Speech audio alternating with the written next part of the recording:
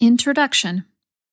Quote, I told the brethren that the Book of Mormon was the most correct of any book on earth, and the keystone of our religion, and a man would get nearer to God by abiding by its precepts than by any other book. Close quote. From the prophet Joseph Smith, speaking to the Nauvoo City Council and members of the Quorum of the 12 Apostles on November 28, 1841. The Book of Mormon is the preeminent volume of Scripture for this day. It was intended to be studied and followed as the means to reassert a covenant between God and man.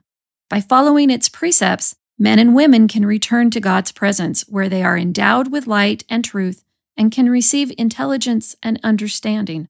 All are invited to make that return. The Book of Mormon is an authentic and ancient text written by prophetic messengers whose words ought to be studied. They can and should change one's life.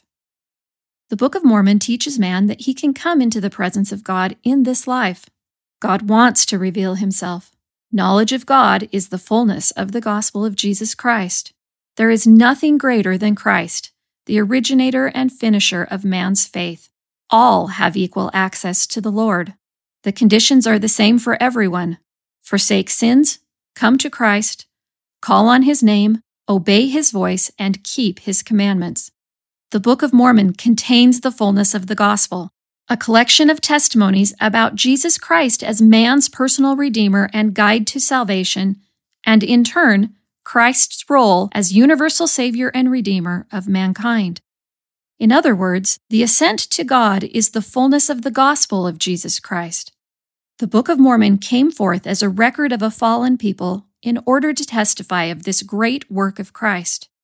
It provides an understanding of the personal ministry of Jesus Christ to all his sheep, wherever they are. The Book of Mormon points to a recovery of the covenants made to Abraham. It was intended to restore knowledge that would make it again possible for mankind to enter into a covenantal relationship with God, vindicating the promises that were made to the fathers. The Book of Mormon reveals that God made a covenant with Abraham in the beginning, and that at the end, God intends to uphold that covenant by changing Gentiles into the house of Israel by covenant, and that through the Gentiles, he will gather in the scattered branches of Israel. Therefore, the Book of Mormon must be received by covenant to accept the gospel given to Abraham and to participate in what the Lord has set out to do in this day. The Book of Mormon helps contextualize Isaiah, Psalms, and Christ's Sermon on the Mount, as well as the prophecies about the destruction of Babylon, represented by the head of gold that Nebuchadnezzar saw that will be ground to dust.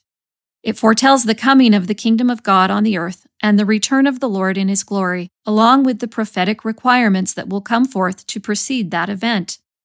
It includes prophecies about a kingdom, an incipient planting, a return of a religious body, small though it may be, that will build a new Jerusalem, an antecedent to the establishment of Zion, and bears witness that the Old Testament prophecies about Zion and Jerusalem at the time of the Lord's return are not speaking of a single location where the Lord's people will gather. When the Lord returns, the sun will never set on his kingdom. One kingdom will be established on one side of the world in Jerusalem, and the other will be established in the Americas, a new Jerusalem, that is, Zion. Quote, and it shall come to pass in the last days, when the mountain of the Lord's house shall be established in the top of the mountains, and shall be exalted above the hills, and all nations shall flow unto it. Many people shall go and say, Come, and let us go up to the mountain of the Lord, to the house of the God of Jacob, and he will teach us of his ways, and we will walk in his paths. For out of Zion shall go forth the law and the word of the Lord from Jerusalem. Close quote. Isaiah chapter 1, verse 6. The coming forth of the Book of Mormon. The Book of Mormon was compiled from several sources, all of which are ancient records kept on metal plates. Though several of the sets of plates overlapped as to time period or the group keeping the record, each is unique in purpose and content. The text references the following plates, all of which contributed material to the Book of Mormon. The plates of brass are a record containing the 5 books of Moses, and also a record of the Jews from the beginning, and also the prophecies of the holy prophets up to and including some of the prophecies of Jeremiah. These plates were taken from Jerusalem by Nephi, son of Lehi, and carried to the American continent with Lehi's family. The small plates of Nephi are a record started by Nephi concerning the events leading up to and including his family's travels from Jerusalem to the American continent, as well as the ministry of Nephi and his brother Jacob. Subsequent prophets and writers continued this record until the plates were full. Their purpose was to record the ministry and the things of God, rather than a secular history. Their content was included unabridged to replace the material contained in the 116 pages of manuscript that were lost in the early days of the Book of Mormon translation work. They encompass the books of 1 Nephi, 2 Nephi, Jacob, Enos, Jerem, and Omni. The large plates of Nephi are a historical record kept by Nephi, son of Lehi, and subsequently added to by other writers. This record contains more secular information than the small plates of Nephi, including the reigns of the kings and the wars and contentions of the Nephite people. These records were abridged by Mormon to create his record. The plates of Ether are a record of an earlier civilization called the Jaredite people, who left the Tower of Babel at the time of the confusion of tongues and traveled to the American continent. Their record was recorded by the prophet Ether on 24 gold plates. Their civilization ended with the destruction of their people during the lifetime of Nephi, son of Lehi. The plates of Mormon is the abridgment, made by Mormon, of the large plates of Nephi, and were subsequently added to by Mormon's son Moroni, who also included the above small plates of Nephi and an abridgment of the plates of Ether. Mormon's commentary and abridgment of the large plates of Nephi begins at Words of Mormon and ends at Mormon chapter 3, verse 5. Moroni's completion of the record includes Mormon chapter 4, Ether, and Moroni.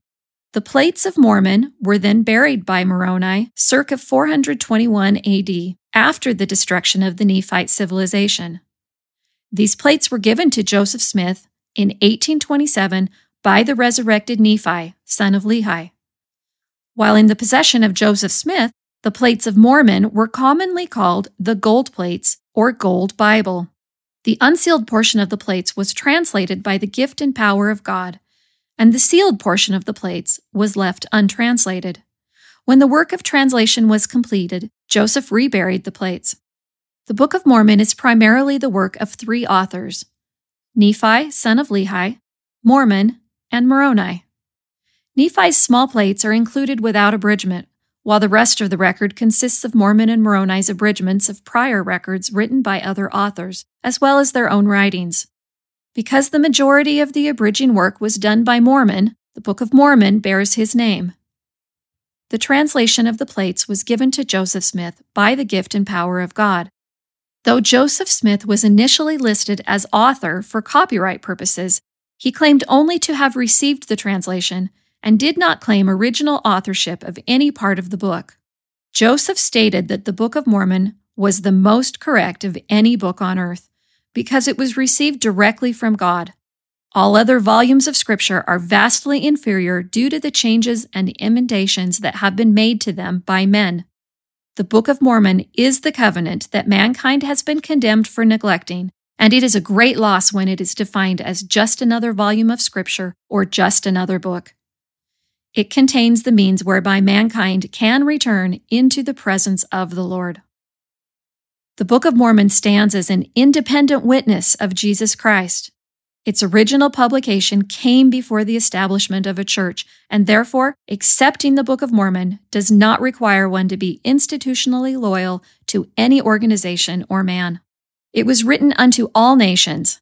The reader is invited to study the contents of the Book of Mormon and to experiment upon Moroni's petition found in the final chapter. Quote, "And when ye shall receive these things, I would exhort you that ye would ask God the Eternal Father in the name of Christ if these things are not true. And if ye shall ask with a sincere heart, with real intent, having faith in Christ, and he will manifest the truth of it unto you by the power of the Holy Ghost. And by the power of the Holy Ghost, ye may know the truth of all things." Close quote. God, who cannot lie, will keep his word.